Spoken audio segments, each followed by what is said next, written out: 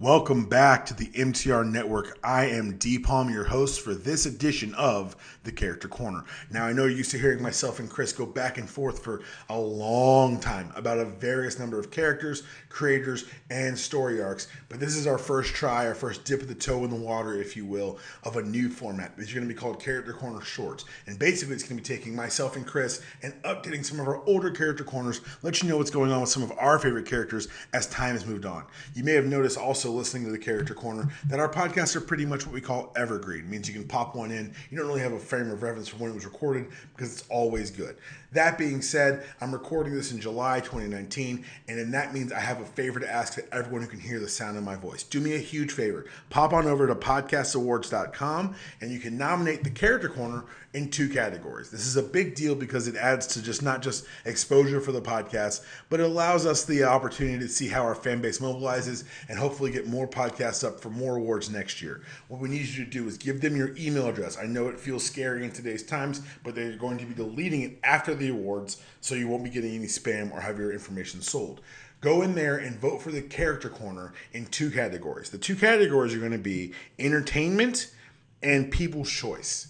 Now, these are very important categories for me. One, because entertainment, I see some names up there I recognize, some names I want to chase. And people's choice, look, I'll take the Pepsi Challenge against any one of those other podcasts. I think that we do it better. I know that we do more research. I know we put in a lot of time for this. So do me that favor. Hop on over, podcastawards.com. Vote for Character Corner in both the entertainment and people's choice categories.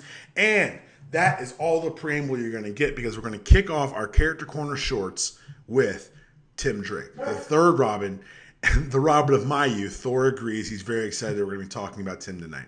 Now, you may ask yourself, of all the Robins you can cover, of all the Robins you can update, why Tim Drake? Well, I nominated Tim Drake first because, let's be perfectly honest, I'm 34. This is my Robin. This is the Robin I grew up with. This is the Robin who was the longest tenured in the comic books as far as publishing time. This is the Robin who a lot of our listeners would also identify as their Robin.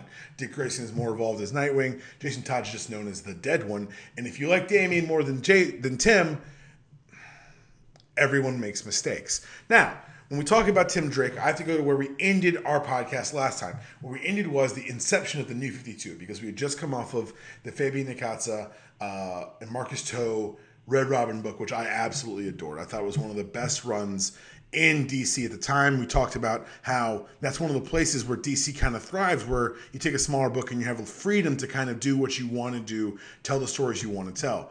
When we got to the New 52, when that wave hit DC Comics post Flashpoint, I'm going to be honest, I was left a little bit cold by the depiction of Tim Drake.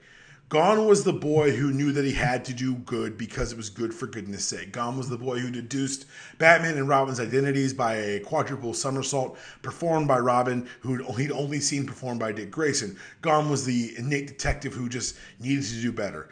And with the revelation in Teen Titans number 0, we finally got Tim Drake's New 52 origin. And for those of you who are long-term fans of the character, it left a lot to be desired. So what they told us in that issue was that he was born a boy named Tim, no last name ever given. As he got older, he became smarter than all his peers, Olympic-level athlete. And by the time he was 15, he had spent so much time obsessing over Batman that he was trying to figure out who it actually was. Batman, of course, being Batman, noticed this and sent Tim an ominous warning, telling him that he needs to stop his activities. The Tim in this story refused and siphoned $100 million away from the Penguin, which got gangsters to come after he and his family, forcing him to move in witness protection, taking up the surname Drake. Tim's age was also legally reduced to 13 from 15 to help protect his identity. And then Bruce Wayne adopted Tim, now Drake, as his legal ward, revealing himself to be Batman.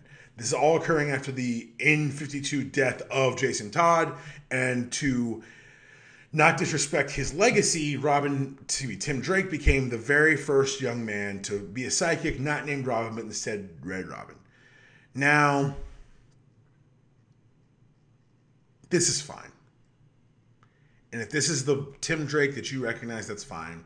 But I think it's important to recognize just how far afield it was of the Tim we knew, the Tim we'd come and grown up with. And I think DC noticed as well. We're going to keep talking about New 52, though, for a second, even though it pains me. That should tell you how much I love this podcast and love the listeners. I hate Tim Drake in the New 52. It causes me pain whoever read this, but I did that because I care. Now, chronologically, when Damian Wayne was introduced, Tim relationship with Bruce faltered. He ended up retiring from superheroics. But with the new Teen Titans book launching with the New 52, he was kind of forced back into the game. With a new costume, some have recalled it, some, mostly myself, have called it his Vegas showgirl costume. You remember the big wings, the domino mask, the heavy tech usage. It's almost like they tried to combine Robin and Batgirl. Now, not from the wings perspective, but from just how much he depended on his tech at the time. Now, with this new Teen Titans book, there was Cassie Sandsmark, obviously Wonder Girl, and a bunch of kind of newer characters, including a new Flash, Kid Flash, I should say, who was apparently from the future. It gets worked out in the arc, but what brought Tim back, what brought Red Robin back to working with these teenage superheroes was Nowhere was targeting teen metahumans, including Tim, quote-unquote, Drake. They were forced to compete in what's called the culling. There's a lot of things that happened there.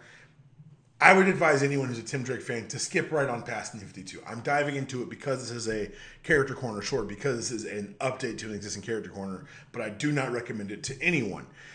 Tim, obviously back knee-deep in superheroics, gets wound up in the Night of the Owls crossover and was ended up being kidnapped by the Joker for the Death of the Family arc in both Scott Snyder's Batman run and Greg Capullo's Batman run. The family broke up. Tim bounced. He ended up coming back during the Batman Incorporated for the Battle of Gotham City, where Damian was murdered by his elder clone. From there, Tim continued on with the Teen Titans, appearing there regularly, learning the truth about the future Kid Flash, and then the Titans disbanded and moved on. He then became, just Red Robin in continuity. Batman Eternal happens next, and for me, this is where you got to see the flashes of the Tim Drake that I knew, that I grew up with, the Tim Drake you may be more comfortable with, shining through. So Batman Eternal was a weekly, year-long series, where essentially it's just a big overarching story. It's something that they've actually gone back to the well for, but I think Eternal might have been their best crack at it. The bigger story is basically the emergence of the Clue Master and the reemergence of Owlman, Lincoln March. But the Tim Drake portions are pretty interesting because it is in this series that we're introduced to Harper Row, who he trains to become one of the kind of a sidekick of the Bat. And he also, in this miniseries, meets Stephanie Brown, the daughter of Arthur Brown, the Clue Master, who ends up being very integral to this entire story. Now, with the emergence of Tim as a mentor and emergence of Tim and Stephanie, you start to see the pieces of the pre-52 slipping through. Tim keeps going on. He then... Look, and I know people have an affinity for 52 and they're trying new things. Me, myself, didn't think it was really well done, didn't think it was well pulled off. I have no real affection for the Teen Titans era Tim Drake. Then we have something called another week-long series, a year-long series called The Robin War. And this is where all the former Robins are being manipulated by other forces. It ends up bringing Tim Drake, obviously Dick Grayson, Jason Todd, and Damian Wayne working together. It's pretty cool. I like the way that they were able to grow and focus on the relationships of the Robin family. And then we have another appearance of Tim Drake in Batman and Robin Eternal. This is now a story over a total of the course of a year again, where it is both Batman and Robin getting to see how that legacy has come over the years. It ends with the introduction of Cassandra Cain, also known as Batgirl in the previous continuity. Now, once Rebirth hits the books, that's kind of where you suck me back in. That's kind of where I get re-energized in these books and in the story of Tim Drake, because what we see is kind of a return to form. The idea behind James Tynion and the Force Detective Comics run is that, Tim Drake is still going to be Red Robin, but he gets a new Red Robin suit. It now looks like his original Robin suit from the previous continuity, except now it's got 2 R's over the chest as opposed to 1. They eventually, as they roll this out, it becomes interesting because Batman gives Robin essentially the freedom to recruit a new team in Gotham alongside Orphan, who is Cassandra Cain's spoiler, who again is Stephanie Brown, and a reformed Clayface, training as a group under Batwoman's purview. The main thrust of the story is that this is the execution of a plan that Tim has had in his mind for a long time called Pax Batman. And it's basically peace in Gotham through the power of the Batman, through building a system that would create itself. It's one of the times where you see, this is the Tim that I miss. This is the Tim that says, I can fix everything if I just have enough control. the original antagonists for this Knights of Gotham were the Colonists, a paramilitary group run by Kate Kane's father, Jake Kane, who have modeled themselves after Batman in a much more violent manner. The team rescues Batman, who's been kidnapped. Tim hacks her database, and then Bat drones are then sent to take down the League of Shadows, which will kill hundreds of innocents in the process. As Tim's teammates go to evacuate the locations, Tim hacks the Most Drones mission to make him the sole target, knowing that they will come and stop only once the target is eliminated. Pretty impressively, single-handedly, a non-powered Tim Drake is able to take down the first two waves of drones. He's killed by the next wave, seemingly.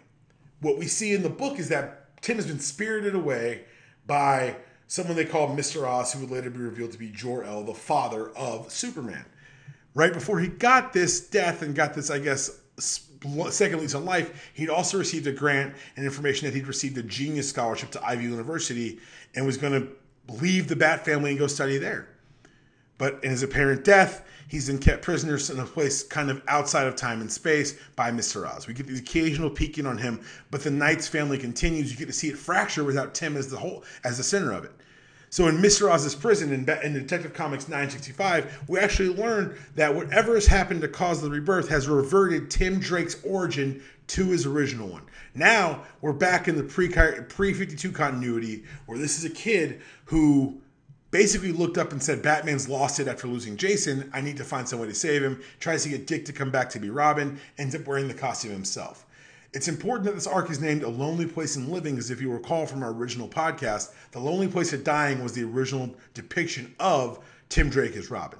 It's one of those synergy things that you really see James Tynion IV tipping his cat and getting the okay from the DC higher ups to revamp this continuity. And I think it was one of the first signs that something universal shifting is happening with the Rebirth comics. Tim is eventually brought back, freed from his prison by himself, of course, but also by an alternate future version of himself, a Batman who carries a gun, who's also Tim Drake. Finding their way back to the original timeline, this elder Tim Drake realizes that he has a chance to alter his own past. That whatever drove him to carrying the mantle of the Bat and carrying a pistol, mind you, can still be averted. He then reminds Tim of people he says he's missed, like Bart and Connor, Kid Flash, Superboy, who our Tim has no memory of. Future Tim comes back and basically beats the hell out of the entire Bat family single-handedly, but his plan to kill Batwoman is successfully averted. But the seeds of doubt, the seeds of mistrust within the Knight's family still exist. So Clayface is manipulated into going crazy, and Batwoman ends up putting down Clayface, shooting him with a bullet that puts him out of commission forever, supposedly killing him. The Bat family then has a meeting where basically Barbara calls out Bruce for using Tim's idealism. They expose that the Knights program, that the Belfry that he built was never meant to last, that it was the fever dreams of an idealistic teenager, and that Batman was encouraging him only because he wanted to keep Kate Kane close. That kind of exposure drove a wedge between Batman and Robin, or Red Robin, I should say. And as Detective Comics rolls on, we then see that Kate has met up with her father, Jacob Kane, and joined the Colonists, and is going to be running them as their leader. It's at this point where we get to see kind of the culmination of this entire story and how this entire Detective Comics run is essentially a Tim Drake-driven run. How, you may ask. So, when we first encounter the Colonists, we meet their tech super kid, Ulysses Armstrong, who you may know from previous continuity as Anarchy. He's the one in charge of all the tech for the colony and is the one who's able to put Jake Kane in a position to topple the Bat. Now, exposed to the information he got from the future Tim Drake, he's able to manipulate the OMAC program and basically turn the colony on Gotham and on Batman and his teammates. Tim, being the point person for this, is manipulated and taken control of until Ulysses Armstrong, in a great kind of turn of the knife, tries to break Orphan and Spoiler by showing that in another world, in another lifetime, they were Batgirls. Instead, this galvanizes the two of them to help free Tim Drake, shake off the conditioning, and learn the true future of that Titans Tomorrow Tim Drake, what really happened. Because the entire time we're getting these pieces and bits of Kate killed Bruce in the cave. And she did so at the behest of the president. So the pieces are in place, but now that the control has been taken away from Armstrong, you get to see the full version of that future. That what had happened was not because of Kate, it was because it was Bruce's plan, and that it had been selectively edited before being given to Tim in the future, which drove him to being the Bat. It's a really interesting plot line, a really interesting story, because you get to kind of see during that darker timeline what happens to the rest of the Robins. It's not pretty and it's not fun, and you see why that Tim Drake is driven to say, I need to control as much as I can. The series ends with Tim accepting there are things he can't control, and he and Stephanie basically driving off to the sunset, telling Bruce they're going to Ivy University, but Bruce knowing that he's headed in the opposite direction. This is the Tim Drake I was looking for. This is the Tim Drake I wanted, the depth of story that I was hoping to engage with, and that's why I can't recommend Tynion's run on Detective Comics enough. It is a love story to one of my favorite characters of all time, and the love story continues because Brian Michael Bendis has brought Tim Drake into his new Young Justice series, which I won't get into spoilers for, but they do a very good in-continuity understanding and explanation as to why he all of a sudden remembers his previous Young Justice team. I've been saying it to anyone who'll listen, but since 2016, when Rebirth happened, that Tim Drake is one of the linchpins of what's going to be happening next. He has been a road mark for what's the next story that the DC Universe wants to tell. Doomsday Clock ties into it. Heroes in Crisis ties into it. All these shifts and re-emerging continuities tie into it. And if you want a character to watch while still enjoying great stories about the character and the larger universe, you can't go wrong with Tim Drake. Now, like I said, these are Character Corner shorts. They're not long podcasts, but they're a way for you to get caught up and find out what the hell has been going on with some of my favorite characters. We're going to be doing these on a more regular basis because, let's be honest, these are comics Chris and I are reading, so they're a lot of fun for us to recap kind of how we got to where we are and kind of where we are now on these very important characters. Again, thank you for listening to the Character Corner. Thank you for listening to our Character Corner shorts, giving this new format a shot. And if you're listening to this still in July of 2019, do me a solid. Go to Podcast Awards, give them your email address, and vote for the Character Corner in both the entertainment and the People's Choice sections so that we can tell everyone all the goodness that is MTR Network. We'll see you guys next time.